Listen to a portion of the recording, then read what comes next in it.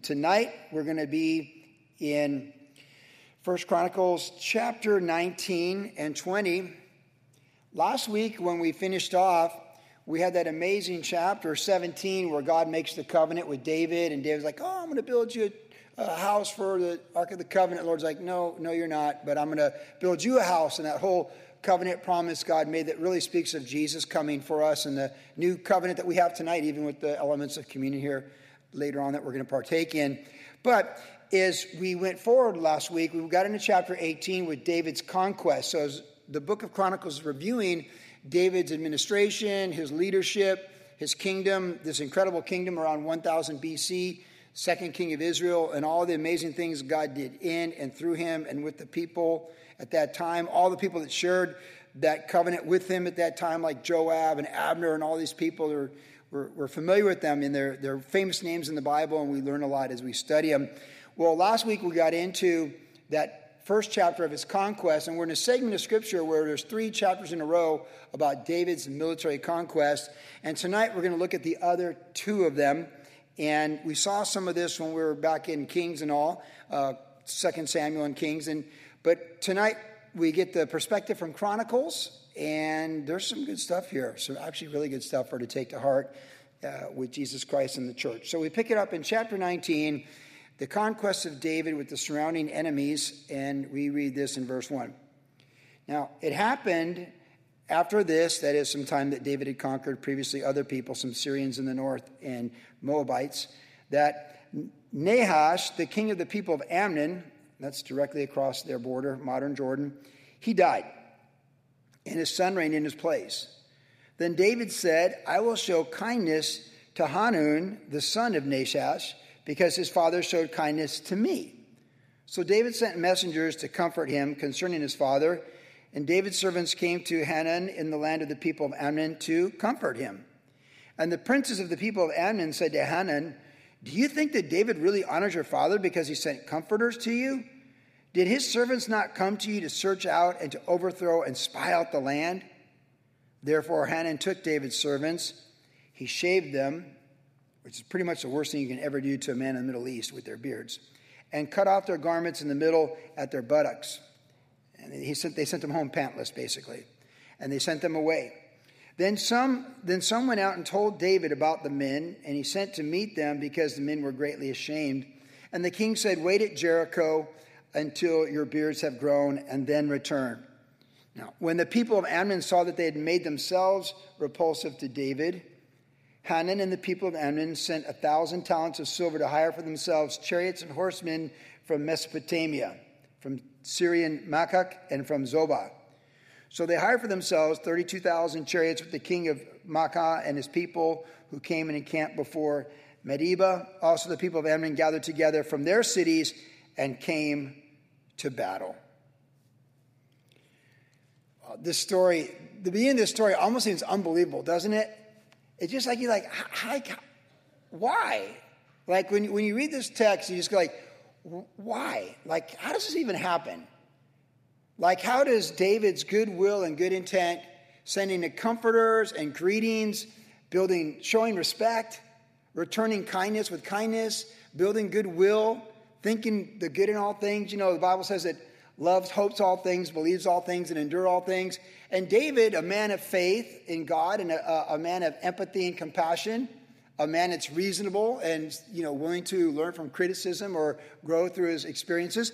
So David thinks the best, and he reaches out like, hey, I have this for you. We want to comfort you and send you an encouraging word. But it's not received so well, is it? That's the amazing part of this story. David has such good motives in sending the comforter. And after all, it's God who comforts us in our despair. And yet it's not received. In fact, not only is it not received, it's firmly rejected. See, it could have been not received and said like, hey, I'm just going to hold off a little bit and see if David's sincere. So let's kind of take that position. Let's say we're the king of Ammon and we're a new king. And, David's a powerful man. Everyone knows David. And he just whoops everybody and everything, right? So why would you even pick a fight with him in the first place? But he's sending comforters. Like, okay, so, well, hang on, guys. Let me see how this plays out. Let's see how this plays out. Like, you didn't have to do something right away to declare war by causing humiliation. Like, you didn't have to poke the bear in the eye right away. You can say, well, let's just see what the bear's doing. Is the bear sniffing around the campsite? Like, let's see where this goes. Like, the sheer folly in this story is really incomprehensible when you really meditate on this study and this story and these people. It's like, this guy, his leaders, these princes made a bad decision. He followed their bad counsel. It affected all the people. It cost them probably millions of dollars of equivalent wealth and tens of thousands of lives. And they become full-on slaves. So instead of building an economic alliance and a trade pact and agreement, they make themselves slaves. All with a quick reaction instead of reflection and consideration of what's going on. Unbelievable. In fact, the Ammonite people say, it's quite an interesting use of words where they said, it says that they saw that they had made themselves repulsive to David. It was self-inflicted. They made themselves repulsive to David.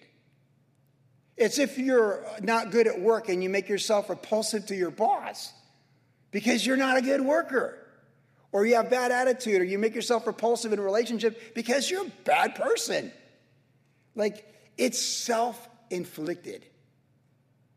This whole chapter is all self-inflicted and brought on by bad thinking, stemming from unbelief, lack of faith, and it's just a perpetuation and a compounding effect of what happened from bottom to top. The bottom through the princes to the king, the new king, or the king through the princes to the people.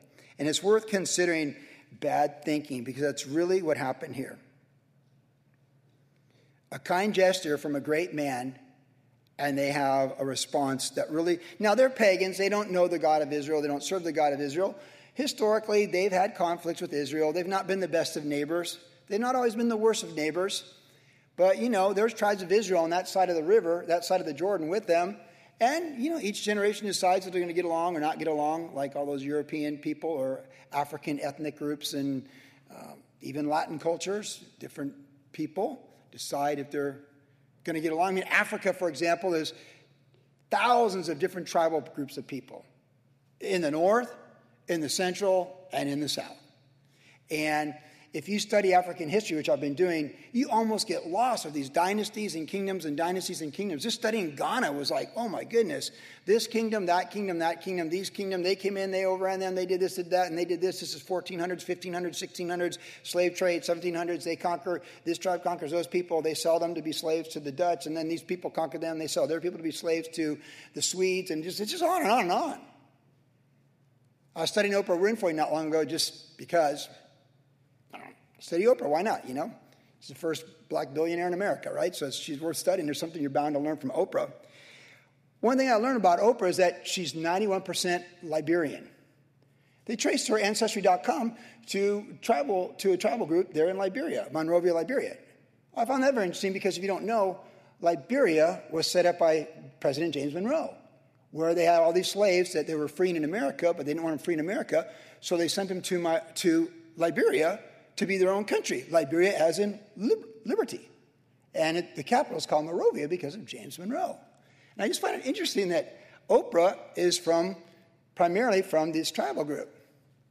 See, every generation, we have all these generations where we go back and forth and we do this and we do that. And I said this before, like World War I, you have these allegiances, and in World War II, you have these ones. And post-World War II, you have all these different things. So we're fighting with the Chinese in World War II against the Japanese. Then the Japanese become our best friends. And then we fight the Vietnamese in the Vietnam War. And now the Vietnamese are our good friends because they're restrained against China and their globalization and taking over the planet, which they're being pretty successful at, by the way. So when you think about David and the Ammonites, you have to decide how you want to get along with your neighbors, right? You have to decide what kind of relationships you want with your neighbors. And I mean your neighbors literally in your neighborhood, or your co-workers in the cubicles on your floor, or the people that live across the fence if you live in El Paso that live in Juarez. Like, you just have to decide how you're going to treat people, how you look upon them, different ethnicities and different, like, you have to decide, are you going to treat people with respect and find common ground for tolerance? Now, it's a funny thing. I have to say this. Years ago, I read a school textbook from the 50s. There's a high school textbook on U.S. history. Now, can you imagine how different a history book for the United States would be from the 50s versus now? But I saw the word tolerance over and over in it. And I thought, well, so this is a post-World War II thing. After all, 80 million people died in World War II. Tolerance was a big word. And tolerance was the idea of respecting your neighbors and hoping the best, presuming the best. And, hey, you can be Muslims across the Jordan River, and we can be Jews over here, and they can be Christians over there in Greece. Let's not all blow each other up, and let's find a way to share the planet together, right? Kind of like that bumper sticker coexist. That's the idea of finding that bumper sticker coexist. It's not saying we're all going to heaven. It says we can try not to kill each other on planet Earth with our various worldviews. What we find is some worldviews are intolerant of other worldviews. And the whole idea of tolerance gets muddled by people who think tolerance is forcing their sin and their darkness upon light and the kingdom, which we all understand how that works. Because you can't tolerate evil in your own life, and so you have to speak up against evil that will destroy your family, your community, or your nation. And then we're accused of being intolerant, while people who profess tolerance are the ones who are intolerant. But all that to say, you can get muddled in your thinking, but one thing we see here with David is David extended the olive branch in goodwill to what had been historically an uncertain relationship and potentially a volatile one, and he had good intention. He meant good, and that's how we want to be as followers of Jesus Christ. We want to come from faith and confidence in the Lord that we have good intentions in how we look at people. We want to look at people of different worldviews, different ethnicities, different perspectives, and we want to be able to tolerate the marketplace of thought, to understand they think differently and not want to blow them up because they do. That's what tolerance really is. It's the ability to have dialogue and to wish the best for someone else. So when we're talking with someone from a different worldview and a completely different culture, if we're coming from a biblical perspective, love hopes all things and believes all things, and we want to look at people and realize Christ died for them, whether they want to destroy us or not, and we want to think the best for them. And that's how you eliminate racism and those types of things, by realizing and seeing people the way God sees them and think and hope the best for them. There are people who've lived for 40 years and have no concept of a biblical worldview at all under any circumstance, whether it's pagan and atheistic or different world religions, pantheistic. And when you show them Christ, you might be the only gospel they see. And so it's really important that we have a disposition to come from faith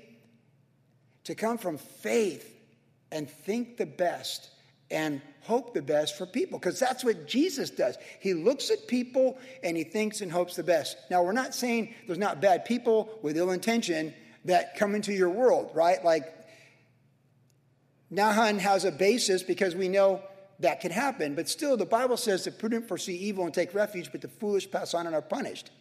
And common sense is the best sense. So obviously, we have discernment. I pray for discernment every day, by the way, and you should too.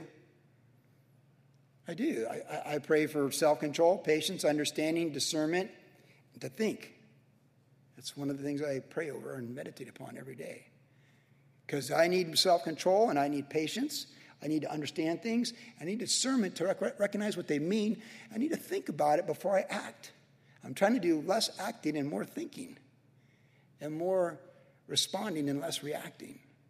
See, these guys reacted. In one day, they pushed the nuclear option on themselves. In one day, they pushed the nuclear option again. They launched their nuke, and it blew up right on them. They humiliated David's. When you do this to the envoy, you're doing it to the king. They said, this is what we think of you, David. We're going to shave your beard and strip your clothes off. Happy feelings gone. It just got really serious really quick in the Middle East when this event happened. But David had good intention and good thoughts. These guys, unbelief, ungodly worldview, they're driven by fear. They thought the worst. And listen, we all know people who think the worst. Don't think the worst. Think the best. Think the best, and then you can kind of recalibrate if you have to rethink something and discern and understand it. But think the best. David had a heart for God, and we see here, he's thinking the best. He wants to build bridges. Let's have an economic treaty. Let's work together. There's resources in Ammon that aren't here, and there's resources that we got that aren't there. Let's make friends. Let's build a bridge. What these guys did, this king, his princes, his council of princes and his people, it's just called stinking thinking. It's just bad thinking. It's negative thinking. It's unbelief. It's thinking the worst. And it can only perpetuate poison and toxins upon all who embrace it and think like them. It was poison from the top down. And it's just it's a council of fools. And you might say, who hired these people? It's funny in the woke era to watch people rise up and get fired when they go woke and go broke. And you think, who hired these people? Like there was a conversation in my house the other day, because I don't watch the news, and they were talking about something like, wait, what happened now? Wait, you're kidding me. They did that at a commercial? And this is their primary target? You're kidding me. Yeah, they lost $500 million and got fired. You're like, who hired these people? Like, who hired these people? And you might say here in this text for this king, who hired the princes of Ammon? Because these guys are absolute nitwits. And it cost them all their economy, all their peace, and thousands of lives. In our own little world, we can do the same. Think the best, hope the best, move toward the best. And if you need to do something other than that, God will give us discernment. He's not leaving us abandoned. But I would much rather go through life presuming the best than not. In fact, I used to say of Pastor Chuck Smith, he used to say it, I'll give anyone face value one time around. He always presumed the person he was talking to was upfront and being truthful completely in what they're talking about. But he said, once I find out that it's not true, then I don't treat you that way. But see, like David, he presumed the best. I think it's really important in Jesus' name that in our day and age that we live in, and all the intensity and all the division and discord, that we think the best toward others, even when they're very different than us, and hope for the best, and try and find common ground to build relationships. You'll do much better in ministry, by the way. We all love Danny Gutierrez, our new worship leader. And when I called him and asked him to do a memorial for a Catholic family, and with the Latino culture, it can go either way, because some Latinos are they can do really well in a Catholic environment, because most of them come from a Catholic environment like myself. But some are just so profoundly anti-Catholic, they won't even address, they're rifts in the family. And I can't speak for what other families have been through, but I can tell you I was really happy that Daniel Gutierrez was willing to go to a Catholic memorial and play worship songs that we sing here in this church. And aren't you glad he was willing to go and do that? Aren't you glad that he was there to bring Jesus, that common ground of Jesus, and do that? That's much better than the nuclear option. And there's ministry. Now we read on. So it's war. They declared war. When you shave their beards and strip them naked from the waist down, man, it's an act of war. Verse 8. Now, when David heard of it, he sent Joab and all the army of the mighty men, and then the people he sent all the army of the mighty men. Did you catch that? This is David's mighty men. Why would you do this? This is David. All of the mighty men. Man, it's bad news for Ammon. When David heard of it, he sent Joab and all the army of the mighty men. And then the people of Ammon came out and put themselves in battle array before the gate of the city. And the kings who had come were by themselves in the field. And when Joab saw the battle line was against him before and behind, and they were surrounded, he chose some of Israel's best and put them in battle array against the Syrians. See, that's your matchup, because the Syrians are the stronger military. He takes his best and say, you face the Syrians. Verse 11. And the rest of the people he put under the command of Abishai, his brother, and they set themselves in battle array against the people of Ammon. Then he said, if the Syrians are too strong for me, then you shall help me. But if the people of Ammon are too strong for you, then I will help you. Be of good courage, and let us be strong for our people and for the cities of our God. And may the Lord do what is good in his sight. So Joab and the people who were with him drew near for the battle against the Syrians, and they fled before him, that is the Syrians. And when the people of Ammon saw that the Syrians were fleeing, they also fled before Abishai, his brother, and entered the city. So Joab went to Jerusalem. Now, when the Syrians saw they had been defeated by Israel, They're not done yet. They sent messengers and brought the Syrians who were beyond the river, and Shophach, the commander of Hazadazar's army, went before them. And when it was told David, he gathered all Israel. See, it's just escalation. All for shaving guys' beards, stripping them from the waist down and not presuming the best. When it was told David, he gathered all of Israel, crossed over the Jordan. And by the way, when King David crosses the Jordan River, that is not good for the people on the east side. And he came upon them and set up in battle array against them. So when David had set up in the battle array against the Syrians, they fought with him. And then the Syrians fled before Israel, and David killed 7,000 charioteers and 40,000 foot soldiers of the Syrians. And he killed Shophach, the commander of the army. And when the servants of Hazadazar saw that they were defeated by Israel, they made peace with David and became his servants. So the Syrians were not willing to help the people of Ammon anymore. Man, that is a beatdown. Why? We've seen in Israel a couple times where a city was going to be besieged and a wise woman saved the city. Just one wise woman saved the city. Man, I wonder what the women of Ammon thought as this was going on, as their sons were dying, as their husbands were dying. This really happened. And this is an amazing story with different lessons in it. Just the thought of verse 8, studying David's mighty men, that Joab, we've said, Joab's a bad dude. No one could take Jebus for 400 years. David says whoever takes it gets to be the commander of the army, and Joab goes in there and just gets it done. Remodels the whole city. Paves the streets, new corners and calles, and like this guy gets it done. And this guy's a ruthless warrior. He's the guy you want on your side in war. And he's shown up with all of David's mighty men. These are the best. This is elite military force at the highest level. Syrians were no match for them whatsoever. And even though they're surrounded, it's like the song, I might seem like I'm surrounded, but I'm surrounded by you. Some of you know that praise song. When you're the Lord's people and you're in his will and you're doing what must be done, even the difficult things, you got to know the Lord's surrounding you. And even it seems like you're surrounded in time, space, and matter, we're surrounded by the heavenly host in the eternal realm, and they've got our back.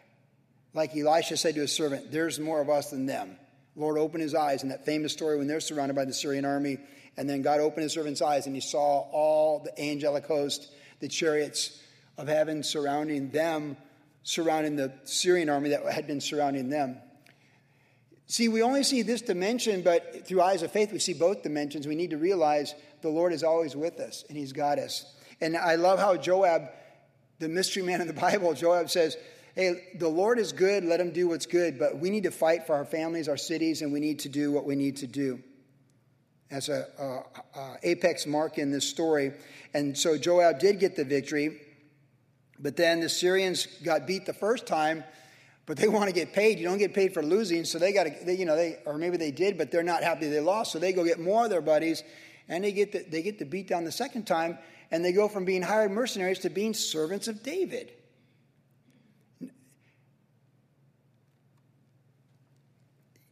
You just never want to make mistakes like this as a believer of Jesus Christ. And you're saying, how would I make mistakes like this? Who you do business with? Which family members you pick a fight with for no reason? Why you provoke the boss? Why you provoke co-workers? Why you didn't let some dispute work itself out before you end up at small claims court? Stuff like that. Like this is just, these are principles of conflict. Jesus said, make it right before you go to court so it's not a situation.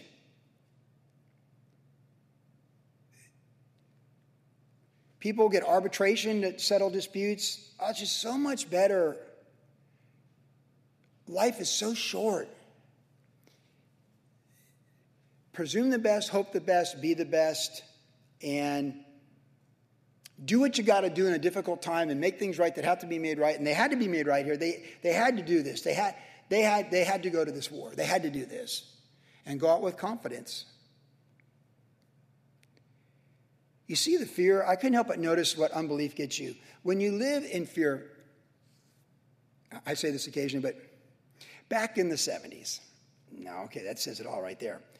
Back in the 70s, in my teen years, we had all these small-time weed dealers.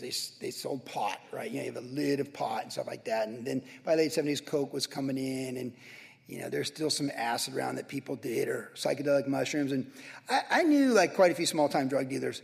And I'm telling you, and you guys know this, once they're on drugs, they could never enjoy it. They're always looking out the window. Someone's buying drugs like, he's a narc. I know he's a narc. I know he's a narc. No, it's Bill's friend. He's a surfer from Lacadian. No, he's a narc. You're like, your mind just goes. I can remember a friend saying, dude, they're out there. I know they're out there. I'm like, I don't see anybody out there. Like, you just, once you go to fear and unbelief, man, it's a vortex. It's a black hole. It's gravity. You may never come out of it. That's what happens. The wicked can't enjoy their money, the Proverbs basically says, because they're always in fear. They're always in fear. The wicked, there's no peace for the wicked, the Lord says in his word, because they're always in fear. And like that was the whole trap of the last few years with everything that happened on this planet, was to drink the Kool-Aid of fear. Fear, fear, fear, fear, fear. And you still see people walking around in like zombies in a 50s science fiction movie, still living in fear. They never pulled out of it. They drank it and they can't come out of it. And people that live by faith and common sense are doing quite fine. But fear perpetuates itself. And governments know that fear sells. And companies know that fear sells. And often government works with companies to sell fear, and they all get rich. Don't drink the drink of fear. Faith in Jesus, he's got us. Common sense. When you come to what you don't know, the fear of an entire planet, you fall back on what you do know, the word of the Lord and the role of the church and the place of the body of Christ in human experience. See, I never lost my way during the last 3 years of craziness because my compass says Jesus is Lord to the glory of God the Father. And this is what the Bible says, that we always are and who we always will be, regardless of what's going on around us. And we're not going to drink fear around here. We'll do our best, but we're not going to go to fear in the name of witnessing to non-believers. We're going to stand in faith, and we're going to show you what faith looks like with common sense and respect, going back to the previous point of trying to understand people. But see, it perpetuates itself. So the Syrian army, and then what do the Ammonites do? And everyone's in fear. And they're just waiting for the next beatdown because fear always expects worse things to happen. But faith is the substance of things hoped for, the evidence not yet seen, with an expectation that God has great things around the corner for us. There is common sense and prudence in being prepared for a bad day. We're not discounting that. That's health insurance, that's car insurance, that's life insurance. There's emergency insurance, if you will. But still, man, the fear meter was at peak level on the entire planet. And people went out of their minds. If there were aliens, which there aren't, and they wanted to get a good laugh, they could have just laughed over the last 3 years. That would have been free alien entertainment. Watching those people created in the image of God's glory check out their faith in God and just completely lose their sense of direction from the Lord and his word. This is why I say those core values, the absolute authority of God's word over everything from Genesis to Revelation, the whole counsel of God, the person, the work, and the promises of Jesus Christ. Absolute authority over the universe because all things are made by him and for him, in him all things consist. Those are two foundations that we'll never lose our way in. The sureness of God's promises. They don't not apply because people think it's the end of the world. They'll always apply because God promised them and he doesn't lie. Perfect love casts out all fear. If we were trusting in perfect love in those events of the last 3 years or in the future challenges and trials and tribulations that we face in our life, if we're trusting in perfect love, it will cast out all fear. God promises it. It's far better to look under Jesus, the author and finisher of our faith, than to run with fear with the Syrians and the Ammonites with our tail between our legs. It's a bad witness, too, for the kingdom.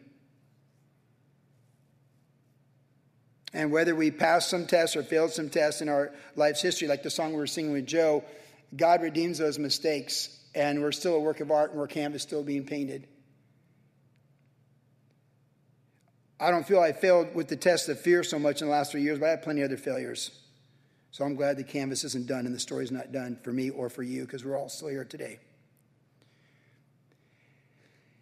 Joab said, be strong for our people and for our cities.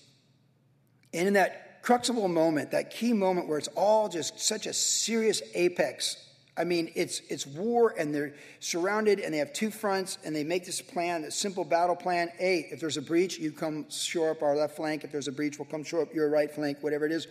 But this exhortation, be strong for our people and for the cities of our God. See, what gives us courage in the human experience is high motivation. When there's low motivation, there's not a lot of courage. But when the stakes are high, then there should be courage and high motivation for high stakes. Look what Joab said here. Hey, listen, right now, it's us or them. It's our wives and our households and our kids, or it's their wives, their household, and their kids. And God is with us. We didn't start this fight. Right now, for our God, for our family, for your home, for the people, right now, be courageous and let's go.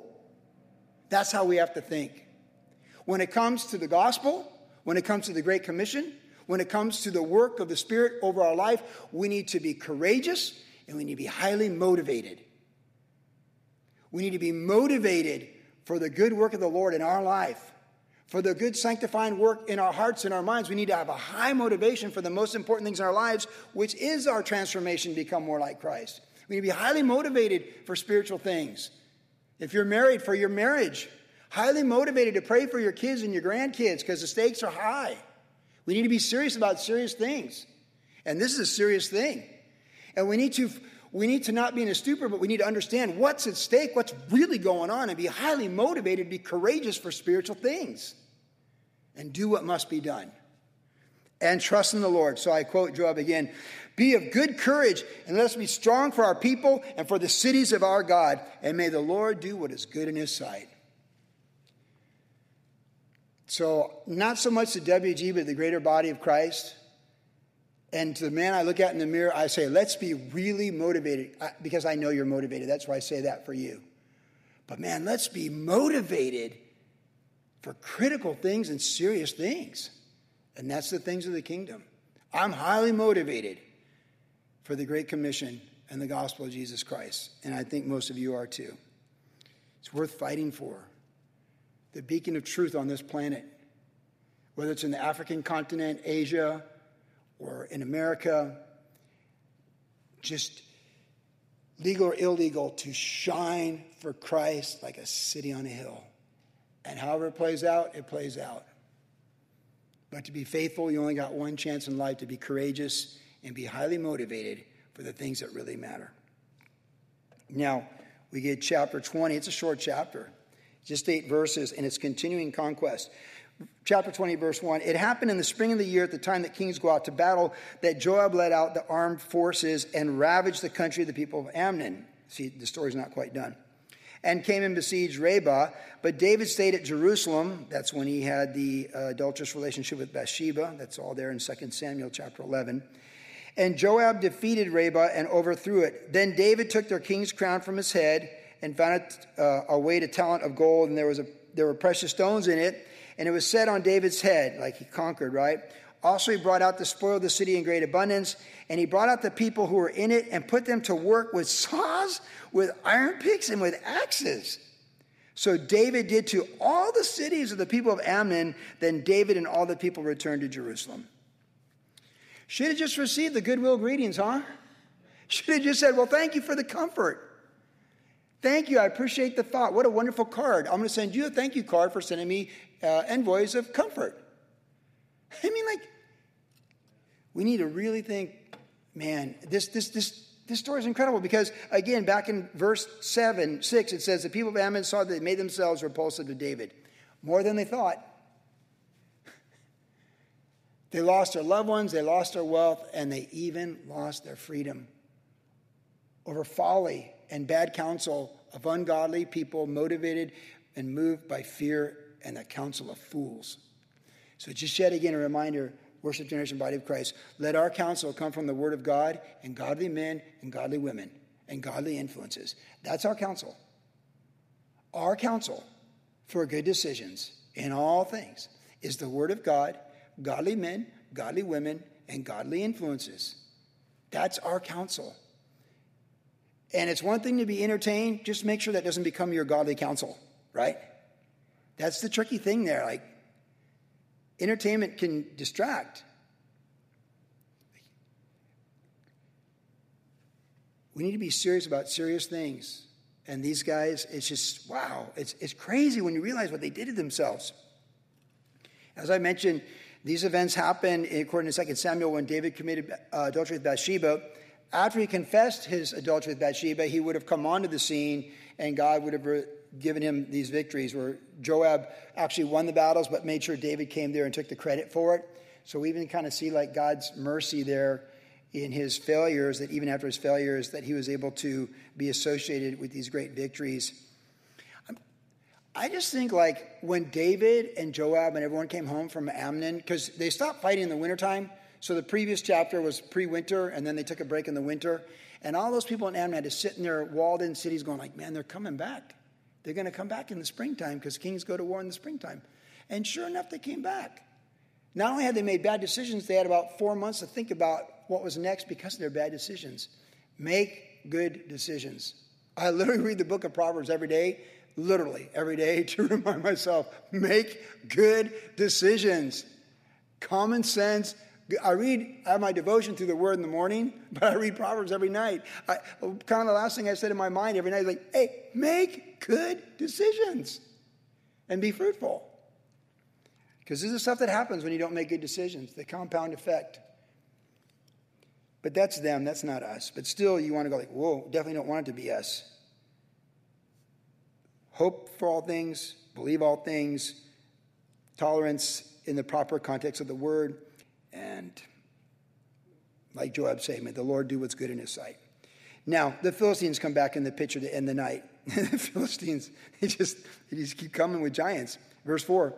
Now it happened afterward that war broke out at Gezer with the Philistines, that's modern Gaza, southwest Israel, at which time Sibbecai the Hushathite killed Sippai, who was one of the sons of the giant, and they were subdued.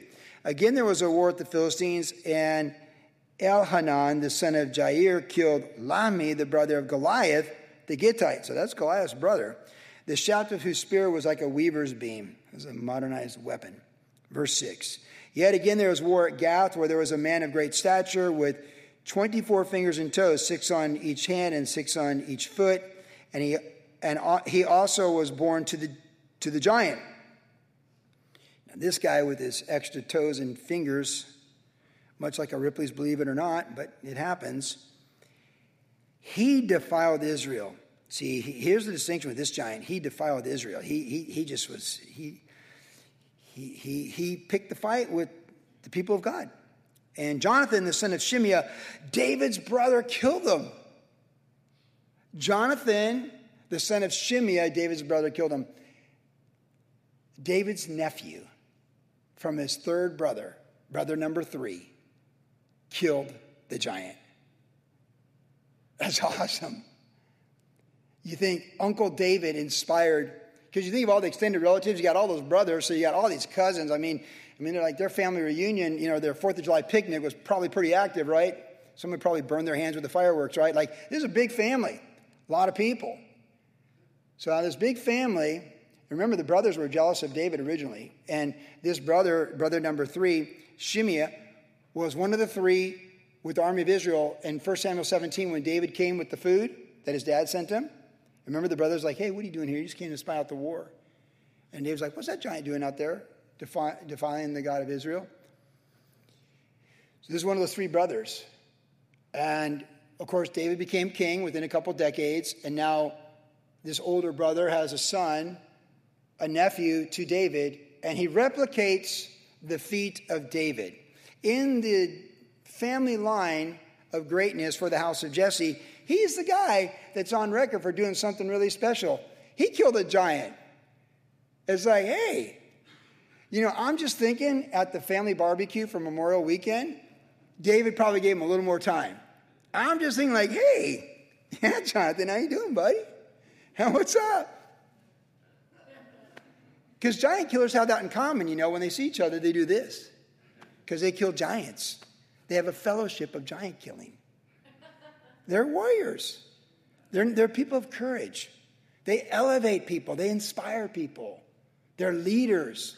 When David looked at this household of all his relatives and cousins and nephews and cousins twice removed and 4 times removed times 2, he looked at this guy. Yeah, what's up, Jonathan? How's it going? How's things in the field? That's good, man. It's good. Hey, dude, you know the king? Yeah, it's Uncle David, man. Giant killers. See, we got the same medal on the wall. You get a gold medal when you kill giants. When you kill Philistine giants, you get a gold medal. He got his, I got mine. When are you going to get yours?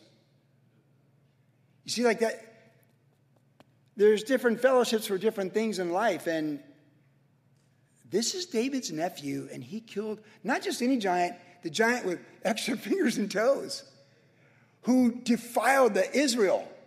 He was a trash talker. Whoa. So he's like Goliath. These other giants were not told that. This guy talks smack with all of his fingers and toes.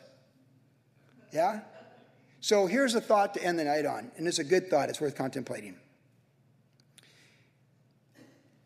David inspired other people. Of course, he inspired his mighty men. In his own household, this first is a nephew. This is a direct bloodline. This nephew was inspired to repeat a generation later the successes of David by defeating a Philistine giant. And this really is where you get the end of the Philistines. They're just nobody after this in Bible history. You don't really get them anymore after this point. They just kind of dissipated in history. David kind of started it, and then, I don't know, maybe his nephew and these guys are the ones that closed it out. These were human beings with an interesting gene pool. They were tall, by description, maybe 9 feet tall. They were big guys, and they were what they were, and they hated God, and they hated God's people. And they're at war, and they wanted to kill people. They hated him that much, and they wanted to subjugate God's people to their gods, Dagon. And there's no middle ground tolerance on this one. It's war, and there's going to be a winner and a loser. And that's how it is, like us fighting the devil. It's war. There's no handshaking on this one, and there's just no middle ground. It's just light and darkness and heaven and hell and life and death and justification and condemnation. That's how it was. But this got me thinking about Jonathan. I've been talking about being serious, but we also want to be students. Because, success is you can learn things from success in any field.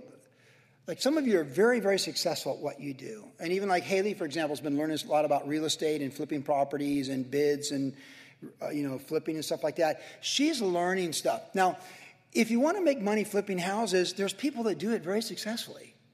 So you find out who they are. Success is replicable. You can learn success from other people. The easiest thing to do is something that someone else has done successfully. And you can study and learn it. I learned a lot about real estate by first talking to Luke Caldwell, who's extremely successful with real estate investments and being a landlord. And I learned a lot from him, got inspired by him. And then I did a lot of my own research and understanding. And I learned a lot about owning houses and landlording and tenants and laws. And I know this and I know that. I don't know as much as a lot of people, but I know more than most. And I need to. Because what you know is your asset, what you don't know is your liability. So I decided I wanted to make money owning houses. I studied people who did, and lo and behold, there's a success trail that you can learn from. I wanted to learn about the history of Africa and missions in Africa, so I spent like a whole week studying David Livingstone. I learned a lot about David Livingstone, Dr. Livingstone, I presume. I learned a lot about African tribes. I spent an hour of my life studying the history of Ghana. And you learn a lot. You learn a lot. See, because in my foundation with the Joy Brand Ministry Foundation, the focal point is global missions, but the first 5-10-year target is Africa and the Calvary Chapel movement in Africa. So I'm making myself an expert on every Calvary Chapel in Africa. I'm making myself educated in all 57 countries in Africa, and to some degree their history, and the history of the church in Africa. What the church is doing in Africa right now, I'm also studying global missions on a broader scale, because I'm going to step into eternity, and I'm turning over a foundation to capable people to advance the gospel in future generations. But we start with Africa.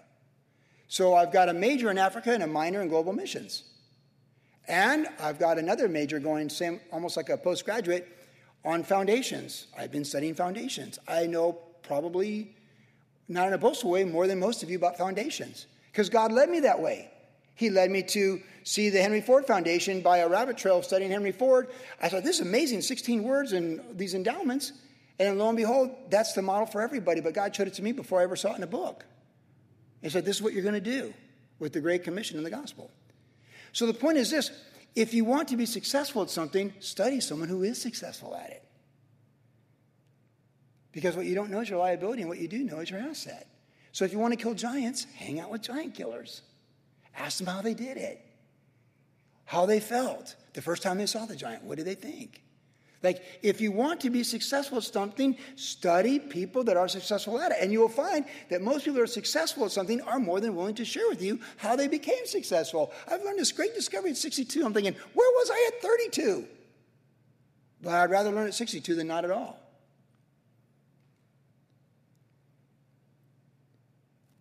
Jonathan was a giant killer, and he learned how to kill giants from Uncle David. Success is replicable and can be learned. So as you think about your dream and you think about what you believe God might be calling you to do, go from a wish to a reality and start doing your homework and figure out, look at those people that are successful at what you want to do and how you replicate it. Because you just reverse engineer success in that field, and that's how you learn how to do it. That's what I did with real estate. That's what I'm learning about with missions around the world, history missions in Africa. And that's what I'm learning about foundations. I'm just studying people who are successful. And I'm learning stuff. That's how you do it. So if you're going to kill giants, talk with the giant killers. Study them and learn from them. And then give them a fist pump when you see them at the family barbecue. Because it's rare territory to kill giants. But shouldn't we be motivated like Joab for our walk, our loved ones, our relationships, obedience to the Lord, consecration by the Holy Spirit, the fullness of the kingdom, future generation with the next group of kids we see? Like motivated. And the greatness isn't to be measured by someone else's greatness. The greatness is simply to be the very best we can be with what God has put on our heart to do with our life.